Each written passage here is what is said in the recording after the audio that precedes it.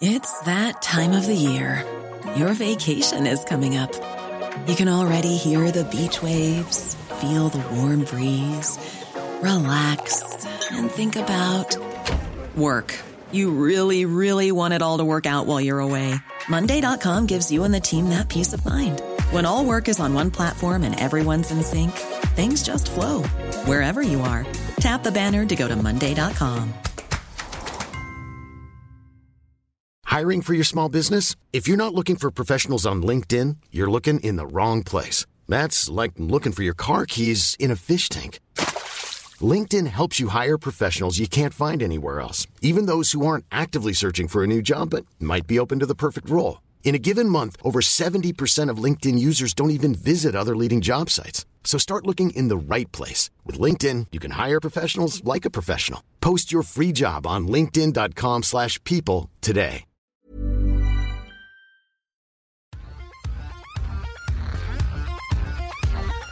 Hello and welcome back to Government vs. the Robots, the fortnightly podcast that takes a look at how technology will influence politics in the future.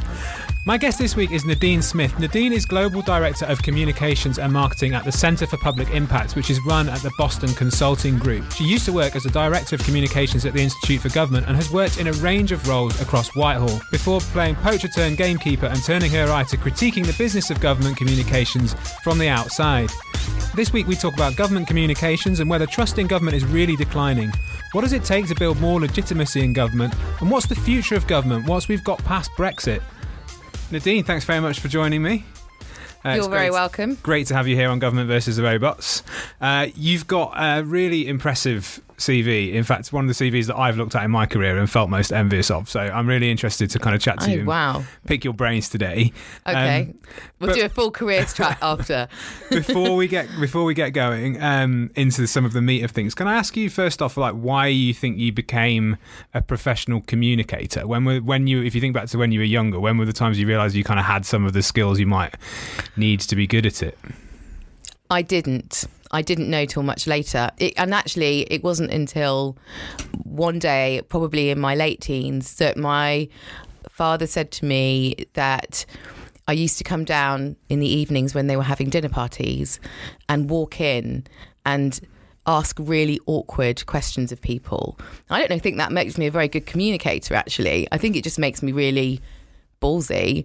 And I used to walk into the dining room and just come up to the table and just start saying to people, so why are you wearing that? And why are you eating that? And that's a very direct form of communication, which I don't think I've lost. It's not popular in all areas of life. Someone said to me yesterday, it would take a very brave institution to employ you, and she said, and that's a compliment. So if you look down my CV and you look at the places that have employed me, it might surprise you that most of my time has been spent in Whitehall, being the direct communicator I am. I think it's had its pluses, though. I mean, I think that the directness, which can sometimes feel a bit too much for some people, has been most of the time very welcome at the tables in Whitehall in my career. Much to my surprise, find a minister that wants to just cut through the rubbish, get to the point and know what on earth is going on. I'm your person. And that is difficult because when you're in the civil service, you have to get on with people, you have to collaborate, and you have to understand what they're trying to do and where they're coming from. And I think that bit of me came a bit later in my career in Whitehall. I think I went in a bit full on.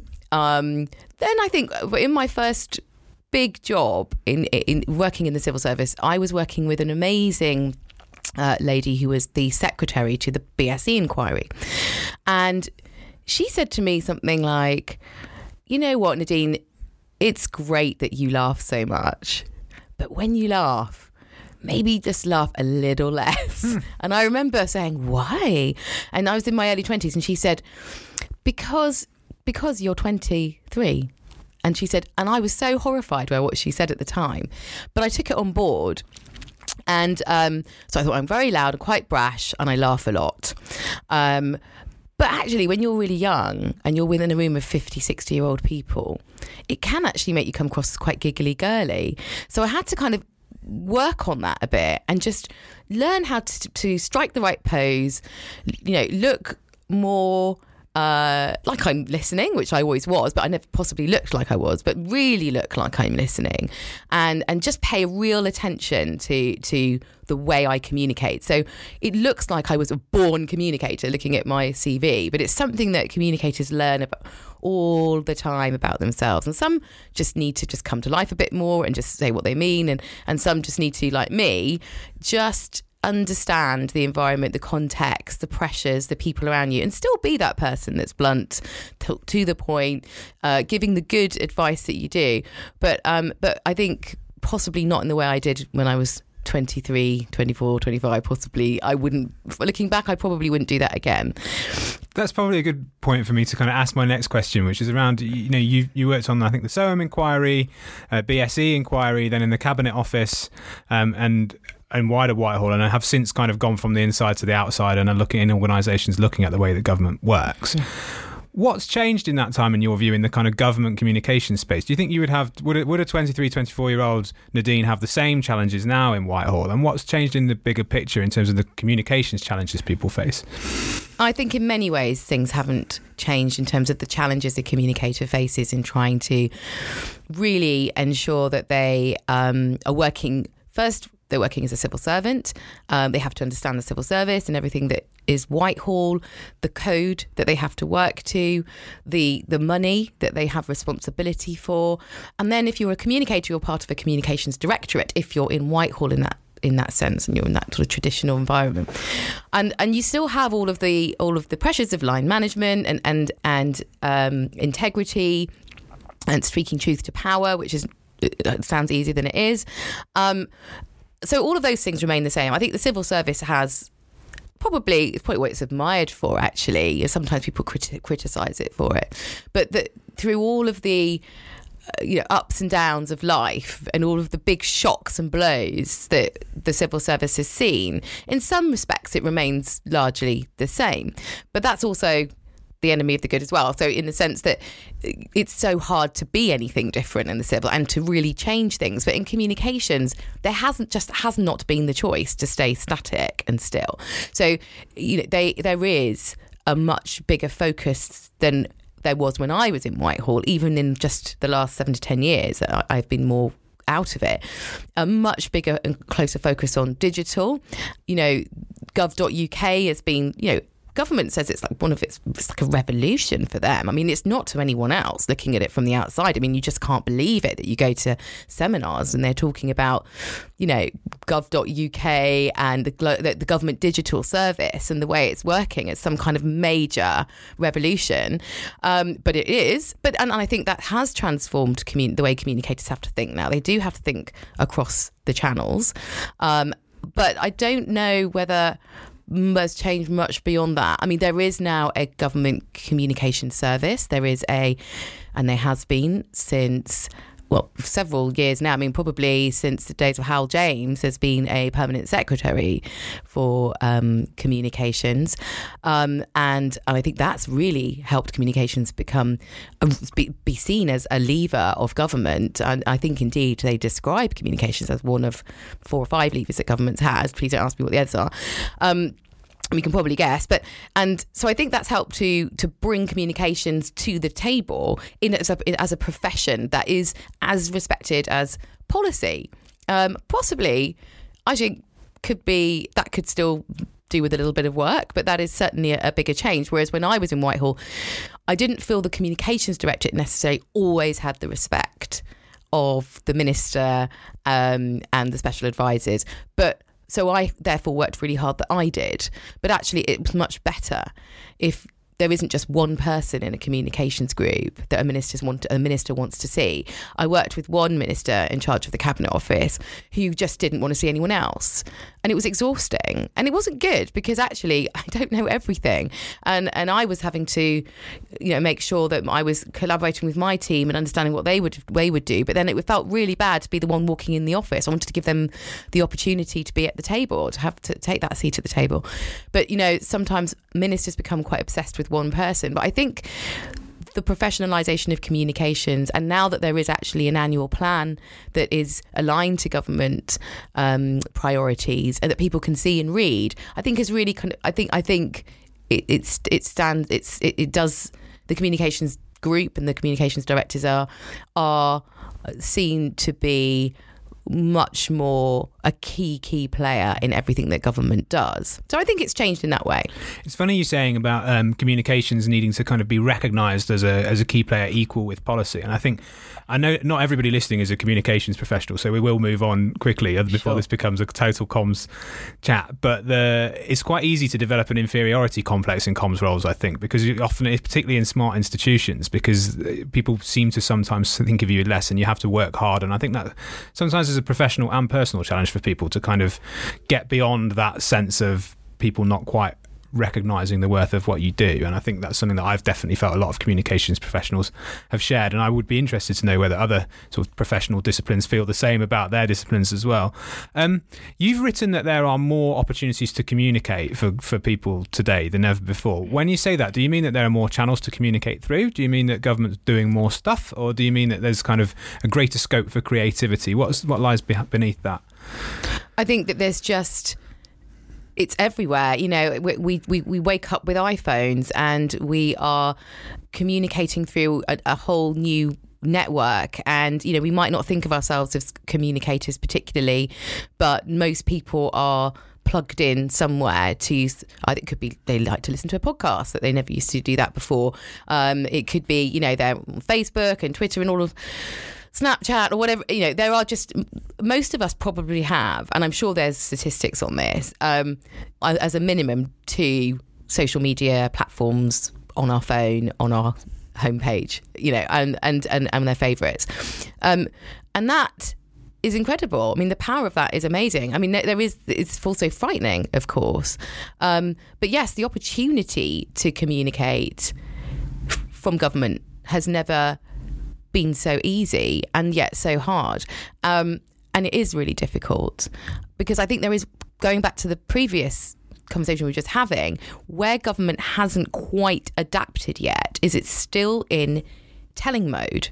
You know, it's social media tends to be, it's getting a bit more chatty, I've noticed, that's nice, but it's not really using social media yet to really understand what people want or feel or think. And I don't think that social media should be seen as, oh, well, if that's how people feel and think on social media, that must be it. Not everybody will share what they really think on social media. But I think it's still got a long, long way to go before government's really using social media as a way to connect more personally with people. And we know that the thing about social media is if you're not personal and you're not authentic, and you sound like somebody who's a spokesperson on the other end, or you sound like you're just giving an automated response, just slowly you just start to feel less and less connected to that person, to that institution, as it were.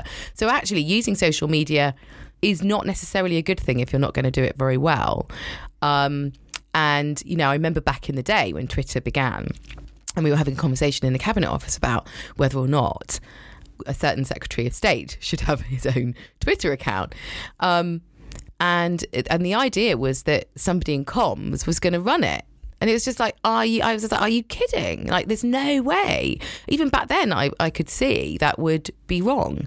And that didn't happen for the individuals particularly. But there are still some individuals out there, some very well-known, high-profile people who have other people operating their Twitter and social media accounts. Because I have spoken to people and said, how on earth are you on Twitter every 2 to 3 minutes whilst also being in Westminster in the Commons? And of course they're not. They go, oh, I've got people that do that for me. Not sure that's right. I think that authenticity is a word that crops up all the time on Government versus the Robots, and hopefully we're going to have a chance to explore that more in coming episodes. But something that you've sort of started to touch on there around the need for authenticity in communications and the kind of wider social media ecosystem as it's grown up and come to kind of maturity in the last few years. both of which have led to something we've talked a lot about in recent episodes around fake news and trust in institutions and so on. And to fast forward to your present role at the Centre for Public Impact, one of the things that you're doing is looking really closely at how governments find and build and maintain legitimacy. And I feel really strongly that the kind of heraldry of government, which has served it so well for so long, the stamps and the kind of, well, the heraldry, there's no other word, is really losing its power, and people are kind of less and less likely to feel that they need to respect the institution in the way that they used to. So can you tell me why you felt that it was so important for the Centre for Public Impact to look at legitimacy? Well, I guess it depends how you define legitimacy. I think it's a difficult word, and we found it hard to take. In some countries, we found it easy to take that word in. In others, less easy, because there's an assumption that there is already some legitimacy if people have voted for you. But that's one way of looking at legitimacy, and there is more than one definition of it. The definition that we like to think about at the Centre for Public Impact is one whereby a government needs to continuously work at strengthening legitimacy. So it's not something that you have or you don't have. It is something that is built. It's something that can weaken, and it needs to be looked after every day. Now, that takes us into a slightly different terrain when it comes to the topic of legitimacy. I'm not sure I do think that institutions have lost legitimacy. I think that some of the core values that those institutions were built on still hold. I think that we've forgotten what they are, actually. And if you look at what happens in a country when there is a time of crisis, it could be there has been a terror threat, or something that is a huge health crisis, or something terrible. I mean, I don't want to start listing what they all could be. I think people do tend to, they feel safe and secure in the knowledge that we have those institutions. I've always been fascinated and oddly drawn to crisis in government. So you talked about my inquiry work, for example, and I seem to thrive on it. Petrol crisis years ago, I was like putting my hand up first, let's do this. And I think I do because I know our institutions are at their best in a time of crisis. They work together well, they collaborate across the silos, and those people who don't normally have a voice suddenly are really important. So whatever part of government you work in, you're probably going to find yourself suddenly very, very valuable at this time. And your voice, and suddenly the hierarchy goes, except for at Cobra, of course, where it's extremely hierarchical. But outside of Cobra, you suddenly see government at its best. And then the crisis calms down and it goes back to normal. And I think, gosh, during that time, the legitimacy of government was extremely strong.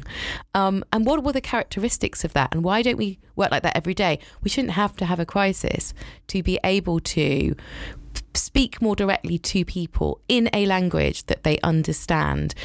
Have that calm human face of a crisis. Because most people are living at some point, or have had at some point in their life, some kind of crisis. And at any time of the day, someone's facing a crisis.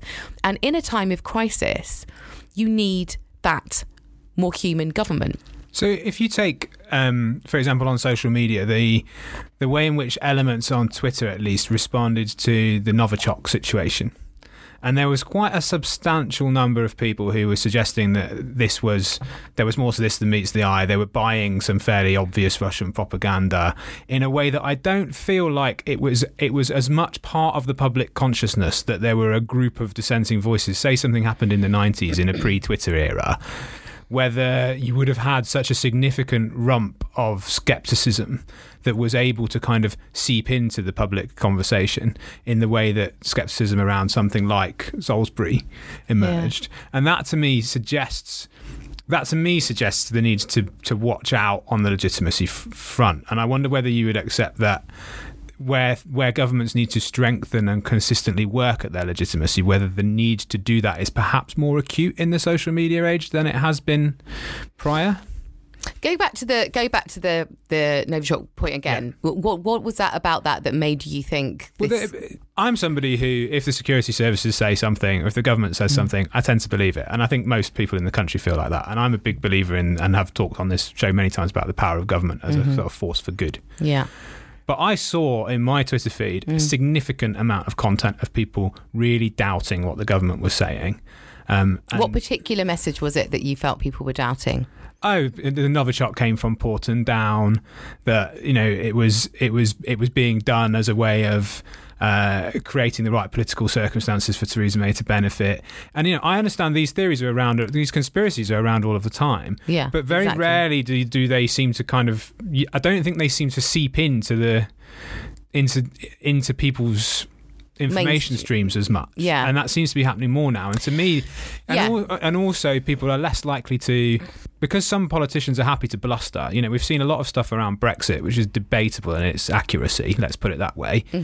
That makes you less likely to trust. I think that does make people less likely to trust. Even the people who are most inclined to trust are probably less likely to trust in this environment. Yeah, to an extent. But I think, there's always got to be a healthy amount of scepticism about what government's doing and saying. I've worked in government most of the time.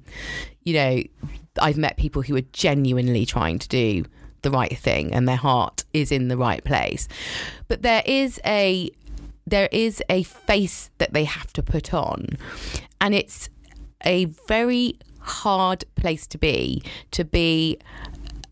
in front of the media, questioned, not sure where the next thing's going to come from. It makes you look dodgy, I think. So I think the environment they're working in kind of slightly dehumanizes them, and behind that, when you meet people, most people working in government and in political parties do have their heart in the right place and are human beings. So I think it's not surprising that people doubt them. I think it's a good thing for people to ask the questions. Nowadays, I think the tragedy is that our children aren't being taught in school on what values and foundations this country has been built on. And they're being rushed through an education and a curriculum that means they come out at the other end and they can say that they would be quite happy to give up their right to vote if it meant they could have a home. So there was an Australian survey that asked young people that question, and it was quite horrifying how the high number of young people that said if it meant they could have a home and certainty about the future, they'd give up the vote. Now, the older generation said, they would say that, wouldn't they? Because they'd never fought a war. They've grown up in this peacetime where they've eaten too many avocados. Exactly, smashed avocados on sourdough. So basically, the older people are saying they would say that, wouldn't they? Well, not necessarily. I think it's just that there's a few things going on. I think there is a lack of education around the importance of the fabric of society that we are, the values that we have fought for.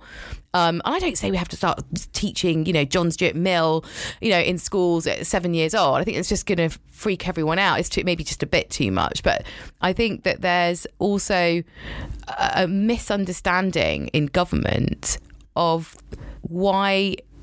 I think government's just forgotten as well why it's there sometimes, and I think gets caught up in itself and the day-to-day still, and that hasn't changed in government for years. And when I say to people, who's thinking about what happens after Brexit, well, I'd love someone to write in and tell us who, because I haven't found anyone who's actually looking at this yet. So I think the public have every right to be very sceptical, but I think there is also a deep respect for some of the institutions that we have had for a very long time. I would say that those are probably safe for many, many years to come. Hey there, it's Michelle Norris. I'm host of a podcast called Your Mama's Kitchen. When I travel, I'm usually looking for a way to find a taste of home when I'm not at home. And one of the things I love to do when I am at home is entertain. And Airbnb allows me to do that. When I was in California recently, I rented a house that had a great kitchen. And when we were sitting around the table, we're all thinking, we're in someone else's house. Someone could be in all of our homes as well. If you have a home, but you're not always at home, you have an Airbnb. Your home might be worth more than you think. Find out how much at airbnb.com/host. Hiring for your small business? If you're not looking for professionals on LinkedIn, you're looking in the wrong place. That's like looking for your car keys in a fish tank. LinkedIn helps you hire professionals you can't find anywhere else, even those who aren't actively searching for a new job but might be open to the perfect role. In a given month, over 70% of LinkedIn users don't even visit other leading job sites. So start looking in the right place. With LinkedIn, you can hire professionals like a professional. Post your free job on linkedin.com/people today. Hey, it's Ryan Reynolds, and I'm here with Keith, co-star of my upcoming film, If, only in theaters May 17th. Do you want to tell people the big news? All right, I'll do it. Sign up now and you'll get unlimited for $15 a month and 6 months of Paramount Plus Essential Plan on us. MintMobile.com/switch. Upfront payment of $45 equivalent to $15 per month. Unlimited over 40 gigabytes per month. Face lower speeds. Videos at 480p. Active Mint customers by 531.24 get 6 months of Paramount Plus Essential Plan. Auto renews after 6 months. Offer ends May 31st, 2024. Separate Paramount Plus registration required. Terms and conditions apply if rated PG. So, what are the basic building blocks of legitimacy for government institutions, and are they straightforward? Well, we went around the world and we asked ordinary people who don't normally listen to podcasts like this what they think is legitimacy in the 21st century. So we've spoken to Indigenous communities in Canada and businesses in India and kids in Brixton, and we've travelled a bit around the world, and we've also had people who've been amazing in becoming the Centre of Public Impact legitimacy champions, holding conversations like this themselves. And what was amazing is no matter where we were, there wasn't a sense that government as we knew it was over or the institutions were dead. But there was a particular sense that something human had gone. And it wasn't just because of the rise of robots and AI. This is something they felt has happened for quite some years, that they wanted to find a more human government. And then when we unpicked that, and we said, well, how can they do that? Like, they are humans and they're in government and they wanted to work in government and they probably have a public service ethos that's very strong. People said, well, they just need to show they have some empathy. And that seems to be the word of the century so far. And this is coming from ordinary citizens. This isn't people who've studied empathy. And empathy to them is somebody who actually feels to them as if they understand what they're going through and how life is. And as I said, when politicians are in front of the media, they become robots, and they put on their game face and they look like they're worried they're going to forget the next line or the next statistic.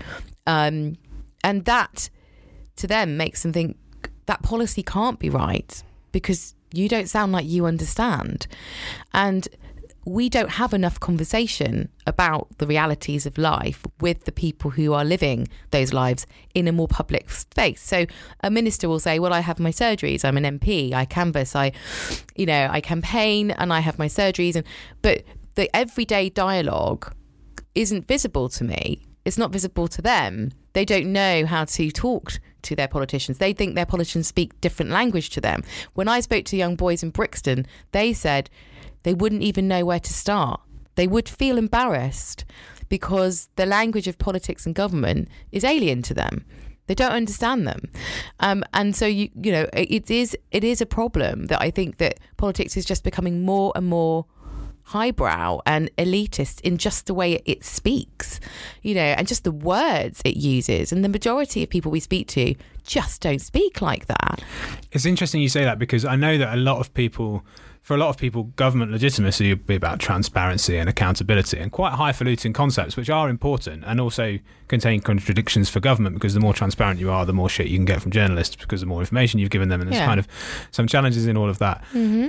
But on the empathy front in particular, what on earth can you do?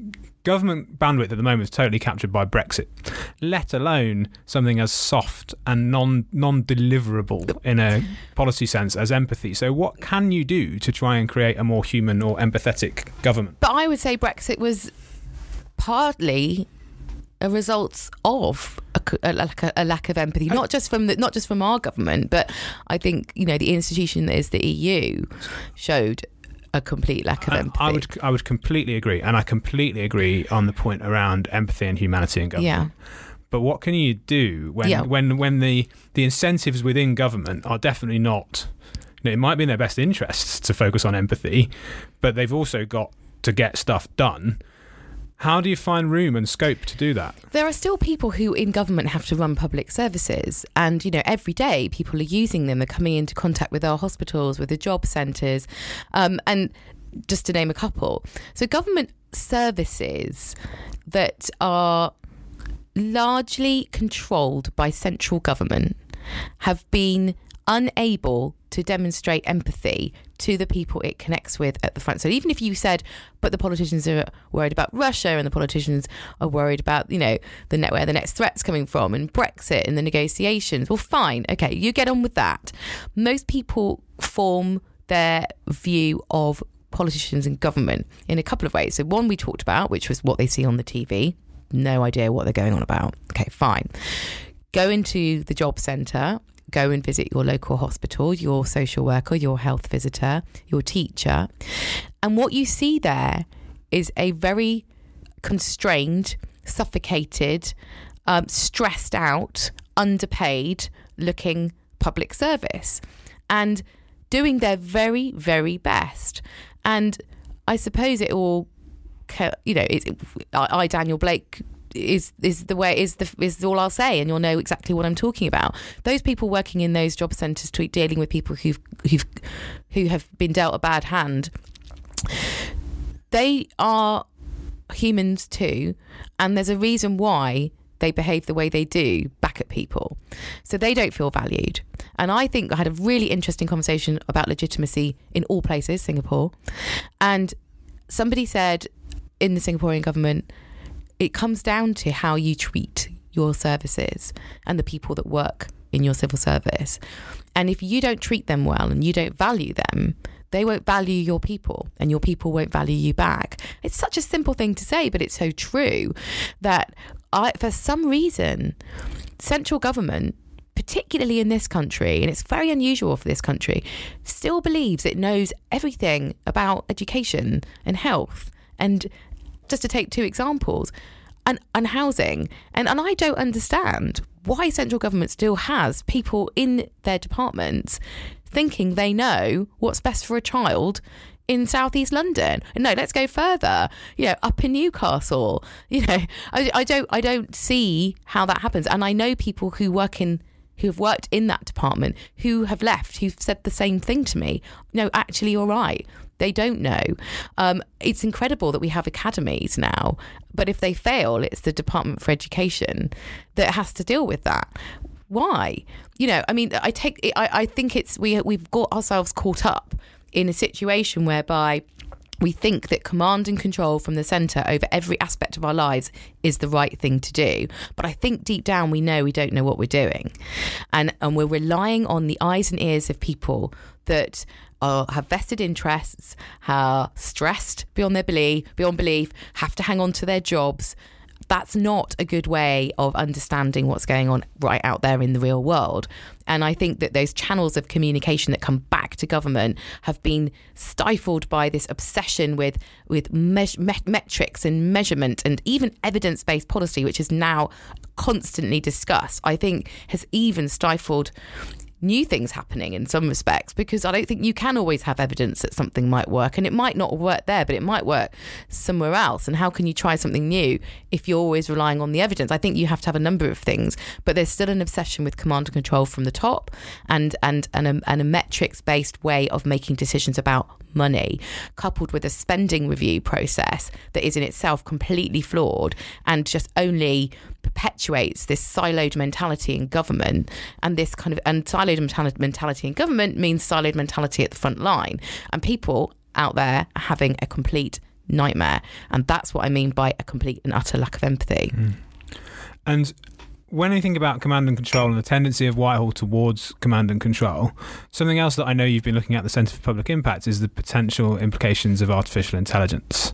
And it strikes me instinctively, although you may feel differently, that the rise of AI is not likely to change the tendency for command and control in government. So how do you see AI and the implications of AI for the agenda around a human government? I think there's huge amounts of potential for AI. I'm not an AI machine expert, but from the studies that we've done and what I've heard and seen, and we've only just got back from the Tallinn Global Digital Summit, there's incredible potential for AI to help people live better lives. Just one example I heard recently was the ability to be able to make better predictions about children who have learning difficulties. Now, we know the stress and anxiety that parents go through in not being able to be sure what's wrong with my child. Well, if you want to say what's wrong with it, I mean, people say to us as parents, what's wrong with your child? And we say, well, you don't know. What do you think? And then they can't fathom it either. And then you just feel there's a huge relief that comes with knowing what it is that your child is experiencing. And often it doesn't come until someone can put a label on it. And it's very, very difficult when the way in which we think about children learning difficulties is tied up in people having to individually assess a child again and again and again and again and again and go, no, you don't tick that box. Whereas for AI has the potential to learn and understand many, many more differentials, behaviours that could fall into the same category and can understand that a range of behaviours, difficulties that children are having can mean something and can make sense of that much more easily. And I know that work's already happening. And I know that in Sweden, they are making very, very accurate predictions of children who will have reading difficulties, for example. And I know, for example, that children with ADHD may display different behaviours to the ones that we have that code what that label is. So I think there's huge potential in helping people. And, even in the medical profession, obviously, to read a scan or an MRI that takes, time, and AI can help us to do that. And it frees up people to spend more time with citizens. And therefore, back to the empathy point, how exciting that somebody who is a consultant that spends a lot of their time analysing each and every scan that they get sent through for a brain tumour can now do that more quickly and spend more time with the patient talking about the care and the treatment plan they're going to have. So I think that is creating a more human government with the help of machines. I think where we've got to be careful, though, is that we don't really know what we're stepping into, and everybody's getting very, very excited. There's a lot of hype or horror around artificial intelligence. Sophie the robot. I mean, have you seen this, Sophie? Is this the one that gave evidence at the Select Committee? Yeah, I think so. I think she's just got a passport, hasn't she? She's living a life. I don't know. But I mean, these sorts of things pop up. And then you've got the kind of doomsday kind of predictions. And I think we just don't have a very practical dialogue going on at the moment about artificial intelligence. So when I went to Tallinn, we produced a paper that actually looked at the behaviours that we have for legitimacy. So the work that I've done on legitimacy looked at the AI, the potential for AI, and brought it together and said, can you build legitimacy into AI in a very practical way in government? And a lot of the behaviours that we describe in our Finding a More Human Government, which was our legitimacy report, around empathy, authenticity, valuing citizens' voices, co-creation, etc., actually, you can apply those behaviours directly to the AI question for government and come up with a practical action plan that means you can build AI systems that will help public services in a way that people understand, feel comfortable with and trust. And I'm not just talking about citizens and people, I'm talking about those people in the departments, in the services themselves, and how they will feel about AI coming into their workplace. And right now there's a lot of fear and mistrust coming from the staff. So actually those legitimacy behaviours we found will work for creating AI in government that's practical, realistic, and works for people as well. So I just encourage you to read it. There's your action plan. And on that note, I always try and end these podcasts on a kind of pragmatic note that hopefully feels a little bit optimistic. But I'm going to ask you a slightly different question to the one that I tend to go out on, because I really enjoyed your reflection at the start of this conversation about ways that you learnt to kind of navigate the civil service environment. And I've often asked people what advice they would give to somebody who's just starting out or thinking about how to try and make a change in their own sphere of influence, whatever that might be. And for people listening, they're different.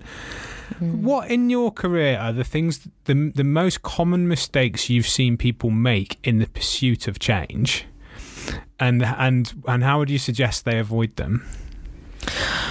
I think I've made some mistakes, so it might be maybe coming into government as I have. I'm not a typical civil servant. I don't look like one or talk like one particular. I know you think, well, what does a civil servant look like? But when I came into government, I felt really different, and I didn't think that was a good thing. So I think if you're entering government and you didn't go to a top elite university, and you don't have white skin, and you can't recite the philosophers by heart, that's okay. Actually, find that might be your strength. So find whatever it is that makes you feel self-conscious, make it your strength, because government is crying out for different voices, and diversity in government is a bit of a problem, to put it mildly. So make sure you show yourself around the place, you know, and be unapologetic about where you come from. Make that your strength, and smile about that, and don't be angry, because I think I was for a few years, because I kept being asked which college I went to, and I thought they meant Poly, and they meant which Oxford or Cambridge college did I go to, and whether I might be going skiing in February, you know, assuming that everybody goes skiing in February after. You know, it's just stuff like that, which is just so alienating and off-putting, actually. I first thought I wasn't going to last very long. But I think now it's possibly much more of a strength, and so make the most of that. Nadine, it's a great point to finish on, not least because it gives me a quick chance to plug 2 previous episodes of the show. So we had James Ball on the other week, and he was talking about his book Bluffocracy, where he talked about politics, philosophy and economics at Oxford, and the kind of prevalence of that in the British civil service. And I think you've just made a point that I think would follow on from some of the things he was saying quite nicely. And also we had Henry Timms on a little while ago talking about his book New Power, where he said something which really stuck with me, which is that the problem isn't that people don't trust their institutions. The problem we've got is that our institutions don't trust people. That's absolutely right. And I think that I've written about that myself. Yeah, that's there it's there in the episode New Power. But for today, thank you very much for trudging through the slightly miserable rain this morning and joining me up here in King's Cross. It's been great talking to you. It's been great. Thank you so much. Cheers. So that's all for this week. One for the government geeks, I'm sure you'll agree. Our next episodes will be coming live from conferences in Paris and London. If you've enjoyed this week's show, please do tell your friends about it, send a few emails, and you can follow us on Twitter at GOVT_VS_robot. My thanks as ever to Sky Redman for her help with the editing and production of this podcast, and we look forward to talking to you next time.